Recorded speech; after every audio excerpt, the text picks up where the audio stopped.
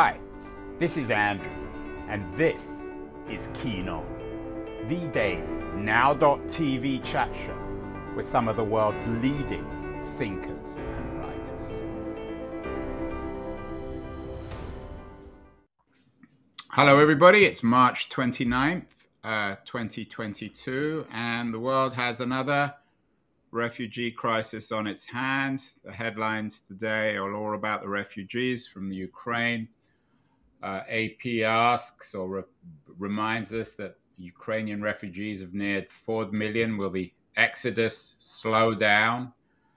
Last, apparently, it depends, I guess, on the war, on whether the war slows down. The EU has agreed to a plan to aid refugee resettlement for the moment.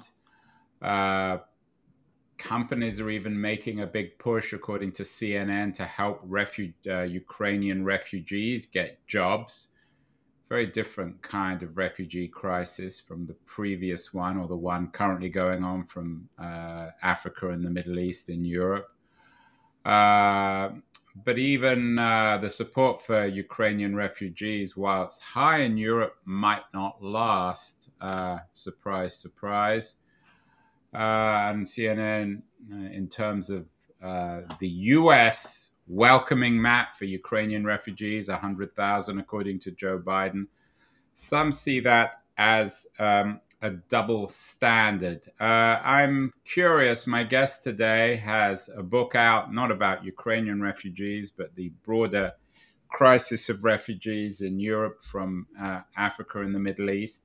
Sally Hayden, her book is entitled My Fourth Time We Drowned, Seeking Refuge on the World's Deadliest Migration Route. Very different crisis from the one in the Ukraine. Sally is joining us from, of all places, Carnaby Street in London. Welcome, Sally.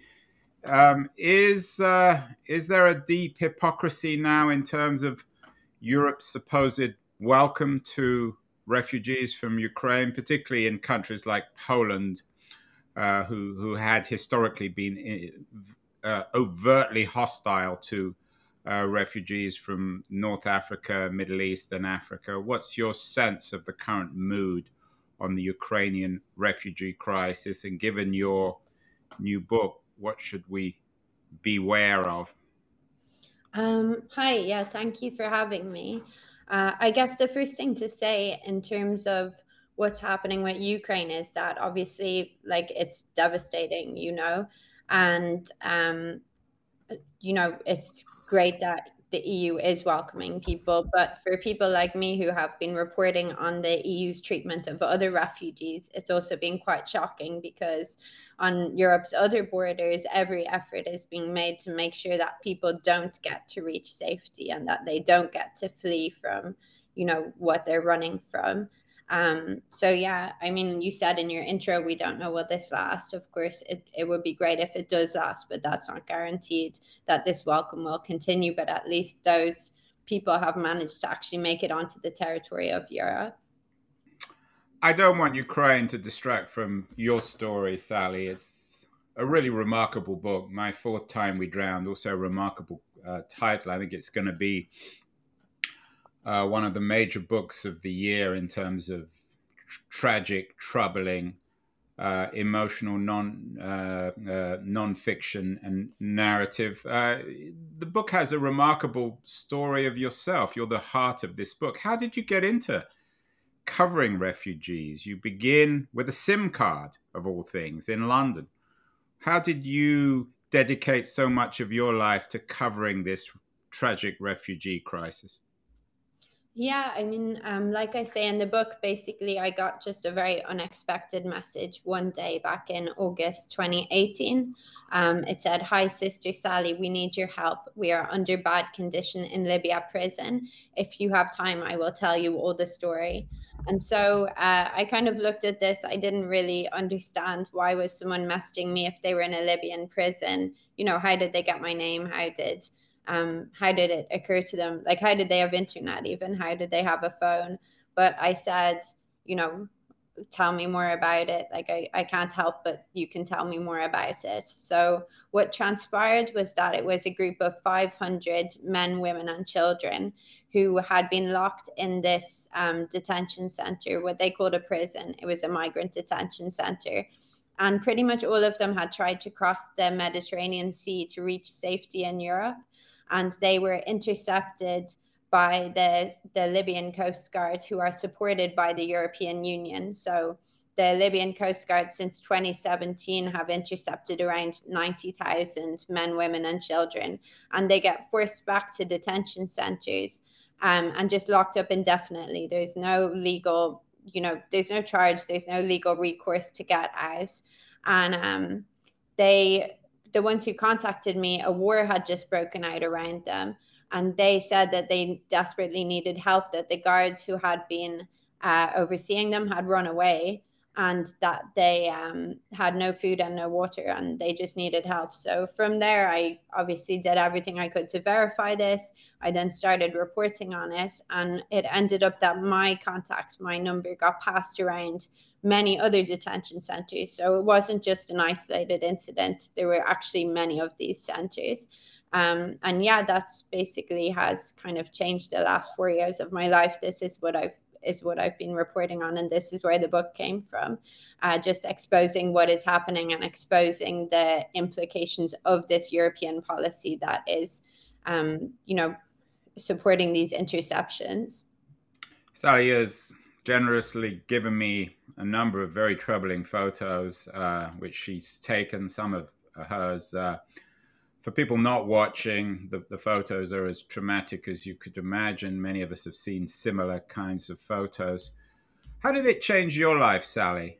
You said in 2018, what were you, a freelance journalist? You were living in London.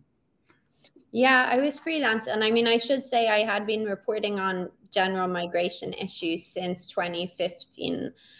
When I had a staff job, it was the so-called migrant crisis, the European migrant crisis. And I reported on it a bit as part of that. And I met like quite a lot of refugees through that work. And so as a result of that, I had ended up also reporting in countries like Syria and then in Sudan.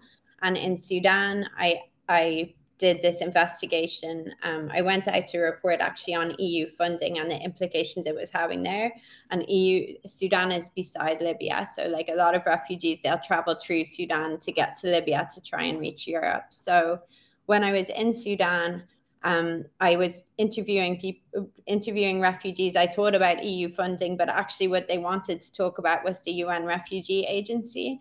They were saying that, the so-called legal evacuation, like the legal route to safety, that the people who were overseeing it were demanding bribes of tens of thousands of dollars in some cases to consider them for legal resettlement. And so they were saying that they didn't have the opportunity to do this. And that was one of the reasons why they had to take illegal routes like the one through Libya. And so I had done this investigation, and that had been published in May 2018. And 2 days after after we published it, the UN Refugee Agency suspended the resettlement program from Sudan, and that they eventually did find one person guilty of abusing power and soliciting bribes. So my name became known in Sudan for this work that I had been doing. And that was actually, but I didn't know at the time, that was how the refugees in Libya then got my name, because of this other reporting. So I didn't come across this I did have knowledge, but I actually hadn't been paying attention so much to Libya itself. And so that was still, the implications of this European policy, because, up until that point, there are arguments that Europe wasn't necessarily responsible for what was happening. But at the point that people are intercepted at sea and then forced back to detention, it seemed to me that it was clear then that Europe was responsible. And so I wanted to document the consequences of what happened after that point.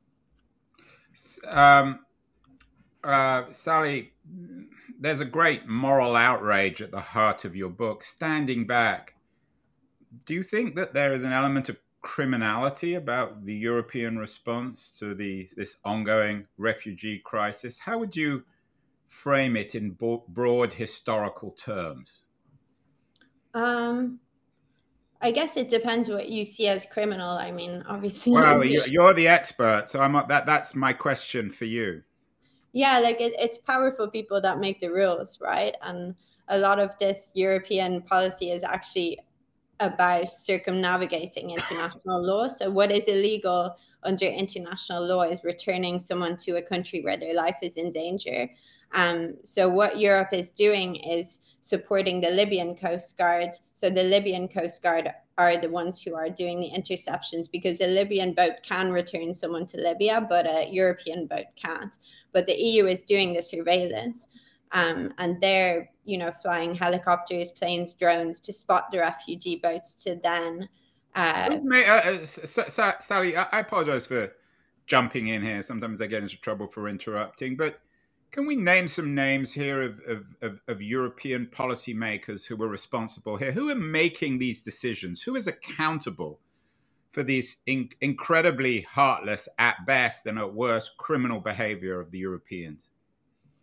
I mean, that's one of the things that I looked at. So a chapter of the book looks at the allegations that what the EU is doing is, criminal, is crimes against humanity. And there are two lawyers called Omar Schatz and Juan Branco.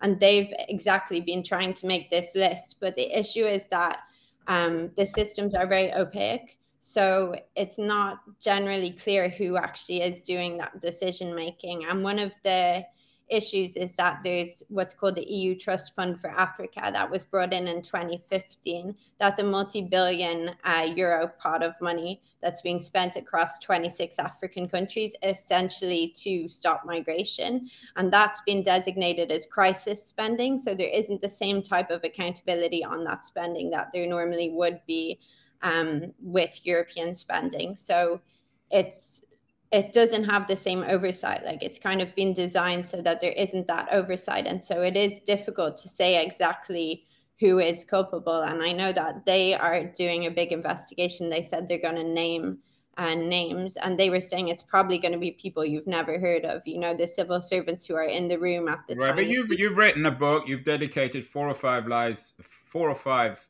years of your life in a very brave way. You're now one of the major voices on this. What's your sense of what's gone wrong? Is it because the EU is essentially a bureaucracy? Is it because the European project is by definition racist and hostile to people from other continents? Or is there something else going on here? Is it just because this is an inconvenient truth that Europeans simply don't want to deal with?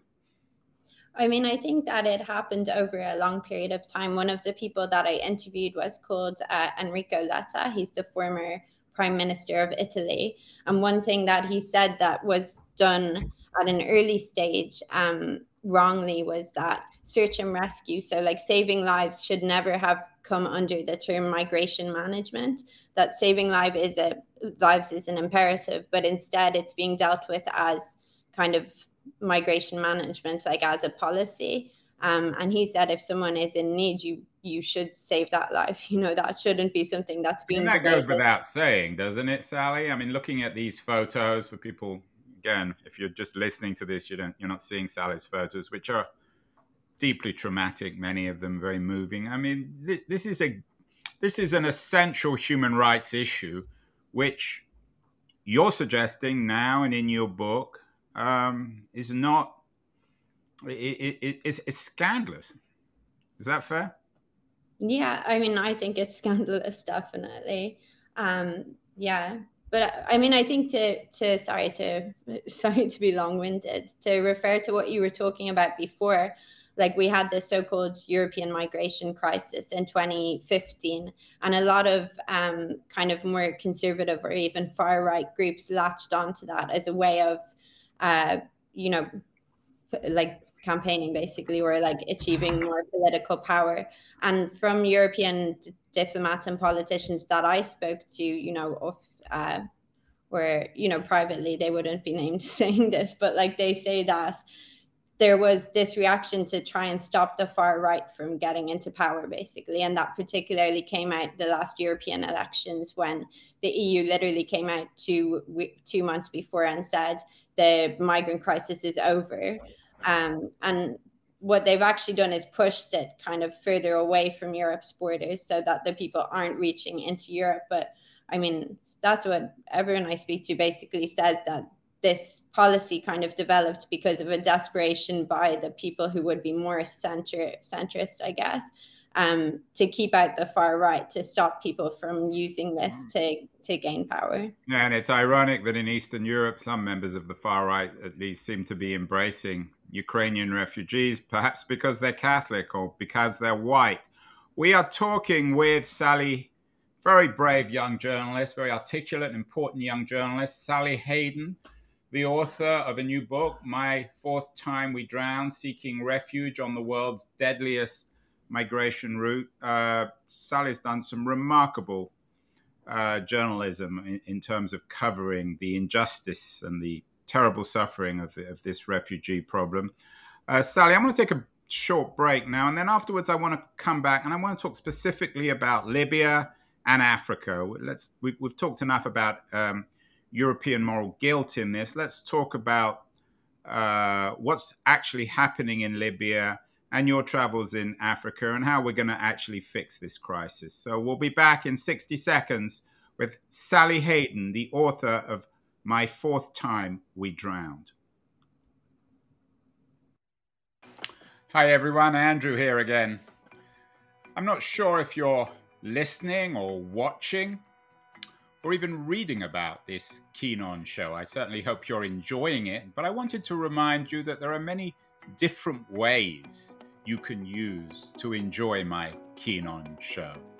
The first, of course, is by, in a very traditional way, subscribing to the audio-only podcast. You can do this using Apple or Spotify or Castbox or many of the other traditional podcast distribution platforms. We're on all of them. And if you want to access all the podcasts together, you can go to my LitHub page in their podcast section, which is dedicated to all the interviews. If you're into watching this, as opposed to simply listening, if you follow me on Twitter at AJ Keen, you can watch these shows live, and you can do the same if we're connected on LinkedIn. I'm not on Facebook. I'm not a great fan of Facebook, but LitHub is. And on their LitHub live page, you can watch these shows live as well. In terms of recorded videos, not live, you can see all the shows on the LitHub YouTube page. So whatever your preference, whatever your taste, whether it's video or audio or text, there's no excuse for not watching or listening to my show. Now back to Keen On. We're back with Sally Hayden, the author of an incredibly important new book, My Fourth Time We Drowned, an account of the refugee crisis, the North African refugee crisis in the Mediterranean. Sally, we talked about European moral complicity before the break. I want to talk more specifically. You touched on Libya, and Libya is central in your narrative. We did a show last month with a geopolitical writer, Jason Pack, on what he writes on Libya. He's done a lot of work on Libya, using Libya as an example of geopolitical failure, essentially the destruction of the state. He has a new book out, Libya and the Global Enduring Disorder. How central is Libya, in your sense, in the crisis? Has Libya become the lawless gateway, in a sense, to Europe? Yeah, I mean, yeah, basically, like Libya, for people that don't know, it's Gaddafi was obviously in power until 2011, but since then it's kind of failed to have functional governance, in the sense that there have been multiple governments like at the same time. And the country is also basically being run by militias. I mean, it's split between militias. Militias are controlling pretty much everything. It's militia rule. So even if you have a government that you think you're dealing with, they won't necessarily actually have control over particular territory, and they're negotiating with militias as well, all the time. And yeah, in that environment, first of all, smuggling thrived. So it was essentially people smuggling that was happening and that people were making huge amounts of money off. And then with this kind of EU deal, it's become a lot harder to cross the sea. And what experts kind of say about this is that it's gone from monetization of travel to monetization of captivity. So now there's still a lot of money that's being spent related to migrants and refugees, but it's being spent essentially to, keep them locked up in various different ways. Yeah, you have some images, some really actually very troubling images of Libya. Were these photos taken by yourself or by somebody else? No, so these photos you can see at the bottom, it's actually crowdfunding. What's happening in these photos is that people who have gone to Libya under, with smugglers, they then get held for ransom. The amount that they thought that they were going to pay gets multiplied, like sometimes many times. And the role of social media, and this is very interesting because it's essentially raised the cost, but it's also a way that the family members of the people who are being held for ransom can raise money. So actually those photos that you're seeing were all publicly available on Facebook. They were posted by people's families who wanted to raise enough money and crowdfund the money basically to get them released. And, normally sometimes being released means that you get sent to sea. So I think people don't realize that, like, actually going to sea is the end already of a long journey. Like it can be 1 year, 2 years, 3 years that you're spending with smugglers trying to raise this ransom. And because it became so much harder to cross the sea, the smugglers started doing this thing where they sell people between them so that they can profit again and again. So it's essentially, it's the new slavery, essentially, is it? Yeah, that's what I call the chapter in the book, the 21st century slave trade. And how does it compare? I mean, in some ways, it's even more brutal than the original slave trade, isn't it? I mean, I don't know that I'd say that, but I think that, this is horrific. Well, equally, again, I don't want to make any moral. I'm not trying to excuse the original, obviously, slave trade, but I'm suggesting that it's not profoundly different from the kind of slave trade which we in the West assumed. Yeah, I mean, it's the buying and selling of humans, isn't it? And there is also forced labor involved, like both in the detention centers and sometimes in the smugglers' warehouses. People get sent out to work on farms or work as do domestic work, or also work with militias, even like loading weapons and things like that. And yeah, like that's forced labor. So there is element. Your new book, Sally, is, as I said, a really important book, My Fourth Time We Drowned, which is an attempt to tell the world about this. But why is this not well known? Is it simply because we don't want to hear about it? I mean, these images that you're showing, I have to admit, I didn't know about this. I mean, they're so troubling. We're shocked with Putin. And again, I'm not trying to excuse Putin, but these are another level in terms of the Russian invasion of Ukraine or anything else going on in the world today. Yeah, I mean, that was what was shocking for me in terms of them being shared on Facebook. It's not just that the images exist, it's that they were freely available. But yeah, I don't know. I think that a loss has been built up in terms of making sure that Europeans, for example, aren't hearing these stories. I mean, it's obviously hard to get information. It's hard to travel to Libya to get a visa. There was a journalist. You didn't go to Libya for this book, did you? No, and I tried to get a visa for about a year, and I wasn't able to get a visa. But yeah, I mean, yeah. In your understanding, is there a close connection between the refugee traders, what you call the new slave trade, and the militias running the country or competing on running the country? Yeah, I mean, completely. Like, it's not so. And also the Libyan Coast Guard. I mean, some of the Libyan Coast Guard have been involved in smuggling. They're known to sell people straight back to smugglers. Sometimes the smugglers also work with the guards of the detention centers. Sometimes people are taken by smugglers forcibly from detention. Sometimes they're allowed to leave if they pay to go back to smugglers. So the whole thing is interlinked. It's basically like a big cycle that you can get trapped in. And yeah, all of it is kind of, I guess, criminality. Well, to put it mildly, if this, of course, was going on in Europe, there would be complete moral uproar. There'd be a UN army, a NATO army, some sort of army invading. At what point does the world need to wake up to what's happening in Libya and perhaps establish some sort of more coherent international cooperation to confront this? I mean, I think it's a good question. Like, I think that actually, if you interview EU politicians, for example, they'll say that they're trying to do that. They kind of say, oh, but when there are elections, Libya will be more stable.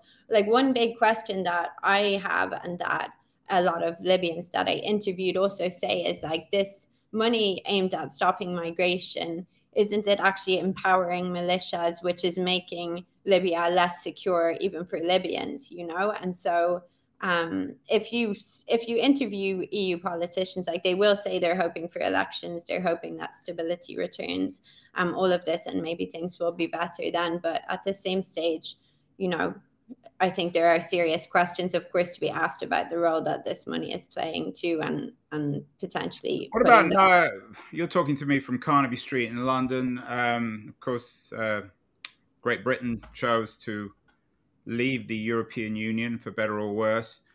What about non-EU countries, the United Kingdom or the United States, or other African or Middle Eastern countries? Why are they not involved in this? I mean, the UK forces have actually been involved in training the Libyan Coast Guard in the past. And I think that Brexit was one reason why there was such an effort to have these anti-migration measures, because Brexit, the people who campaigned for it very much used immigration as an argument for why people should leave the EU. So I think all these, like, they are interconnected. Another big problem is that generally Western countries don't offer enough legal resettlement spaces. They make getting visas very, very, very difficult for people who are in need of them. And so, for example, the UN resettles a certain number of refugees every year, but that number is very, very below adequate. And so, yeah, other countries are also culpable, really, because, you know, this is bigger than just the EU, but the EU, I guess, is what I was looking at. And the specific people involved in this policy. Of course, this crisis is bigger than just Libya. I mean, Libyans or apologists for the Libyan regime would argue, I guess, that, well, it's not their problem, it's an African problem in terms of people coming through Libya trying to get to Europe. We did a show last year with Ty McCormack, and I know you're familiar with his work on the refugee crisis in Africa, beyond the sand and sea, one family's quest for a country to call home. It's a dark book, but not quite as dark as yours, Sally. Your book, My Fourth Time We Drowned. You spent some time in Africa researching this book. And again, I know this is a rather general question, but what did you find in terms of the causes of this refugee crisis, of these people's going through Libya trying to get to Europe? Yeah, I mean, I've actually lived in Africa the last 3 years.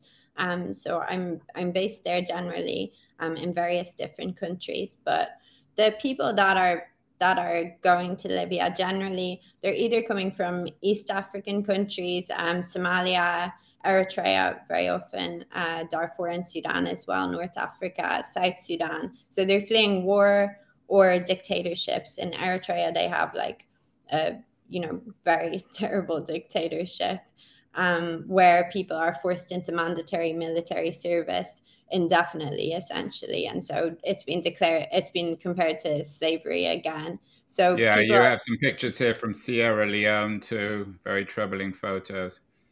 yeah, yeah. So yeah, they're fleeing. They'd be considered refugees, basically, like wars, dictatorships. But then you have West Africans who are more generally what we would call or deem economic migrants. And that actually was kind of revelatory for me when I went to Sierra Leone, because one chapter of the book is reported Right. there. You also go to Addis Ababa in East Africa. Yeah, yeah, yeah. For the book, I went to Sudan, Rwanda, Ethiopia, and Sierra It's a Leone. remarkable book. I mean, I'm not just saying it, Sally. I deal with all these books all the time. I mean, what you've done is astonishing. What you've talked about two kinds of refugees from Africa: the economic migrants and the people fleeing political conflict. What generalizations can you make, both in terms of why people are doing it? Aren't they learning about these slave-like conditions in Libya? Wouldn't that certainly it would persuade economic migrants not to do it, wouldn't it? Yeah, I mean, that's what I was saying. So, this idea of economic migrants, they're taking a very big risk because it's not, they're not fleeing from, they wouldn't even be given asylum necessarily in Europe. But when I went to Sierra Leone, I learned, a lot more than I had understood before about what we call an economic migrant. For example, in Sierra Leone, the life expectancy is about 25 years below what it would be in Europe. I think it's something like 10% of children under 5 die. It's one of the worst places to give birth. You're highly likely to die if you give birth there. So there are these kind of risks to life that are actually poverty related that wouldn't qualify you to be a refugee, but I still don't think that you can say that there's no risk to life by living in Sierra Leone. For example, I was there during when they had a big coronavirus outbreak, and there weren't ventilators, so if you needed a ventilator, you just died. So that kind of shows we call that poverty, but like that is a risk to life. So I think people I spoke to there, they were just looking for opportunity. They see around them corruption, nepotism. How well known, though, is what's happening in Libya in particular, in a place like Sierra Leone where there are so many economic migrants?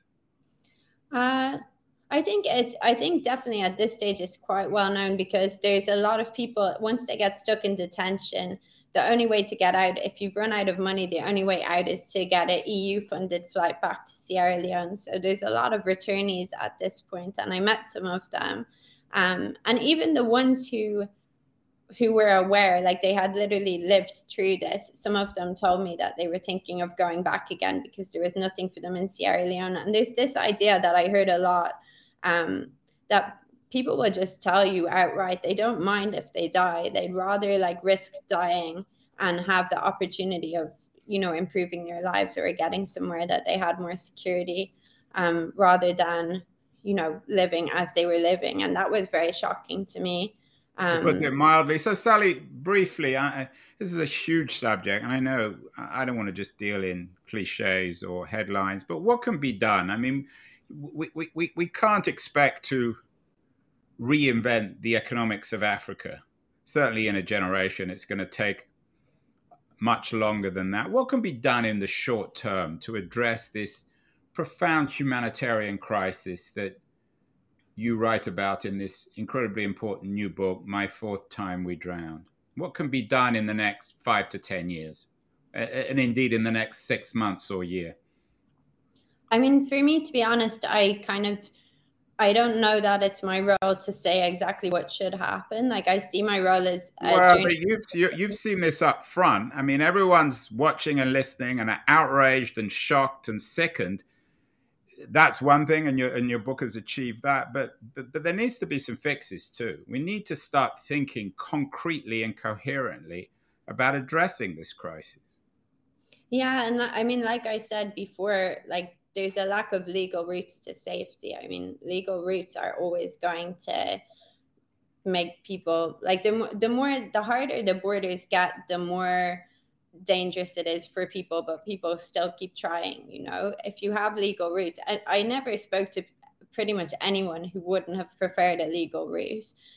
So if the legal routes existed, even the people in detention, some of them have waited years because they're hoping that they'll be resettled through the UN rather than they'll have to make a dangerous sea journey or something like that. So I think, of course, legal routes to safety. So a legal route means that Europeans would allow people from Africa to settle, whether in Denmark, Sweden, Germany, United Kingdom. Is that what you're saying? Like, this already happens. So there are already resettlement programs that take refugees from countries. But these are the refugees who have essentially won the lottery.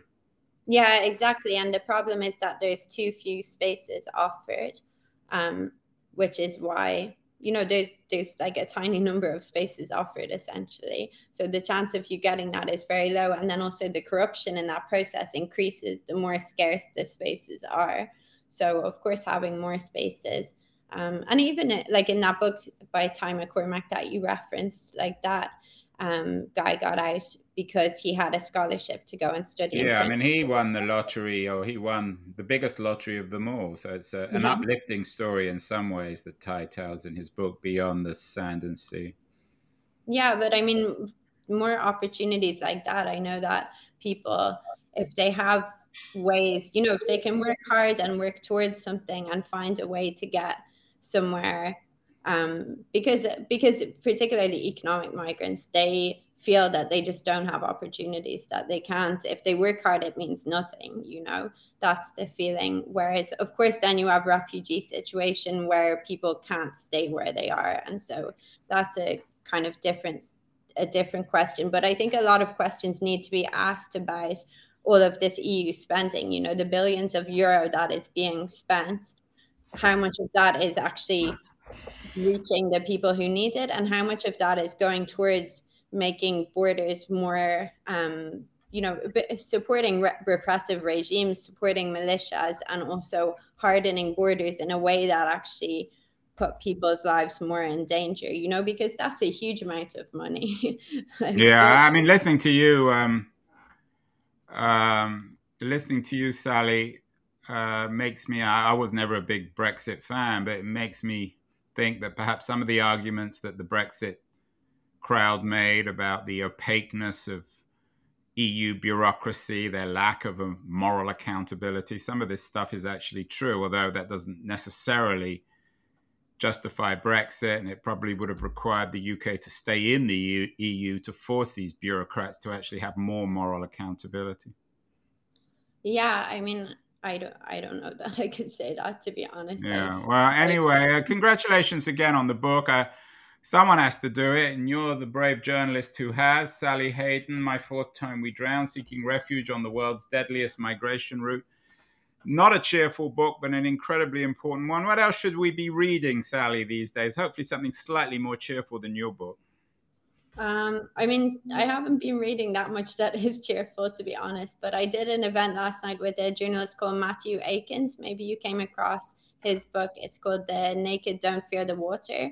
And so he actually looks at the refugee route into East Europe.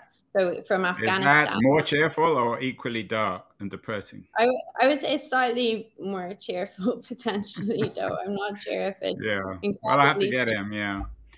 Yeah. I'm going to be in Hungary next week, so I'll see it for myself close up. Sally Hayden, again, congratulations. On behalf of the world, this book is incredibly important. My Fourth Time We Drown, Seeking Refuge on the World's Deadliest Migration Route. It should be a moral wake-up call, particularly to Europe, but to the world about what's happening in the Mediterranean Sea. You're not the first or the last book to be written, but a particularly important one by a brave young journalist. Sally, finally, this is perhaps an appropriate question to ask you, given the nature of your book. Who's in charge these days, Sally Hayden? Who's running the world? I'd say rich countries.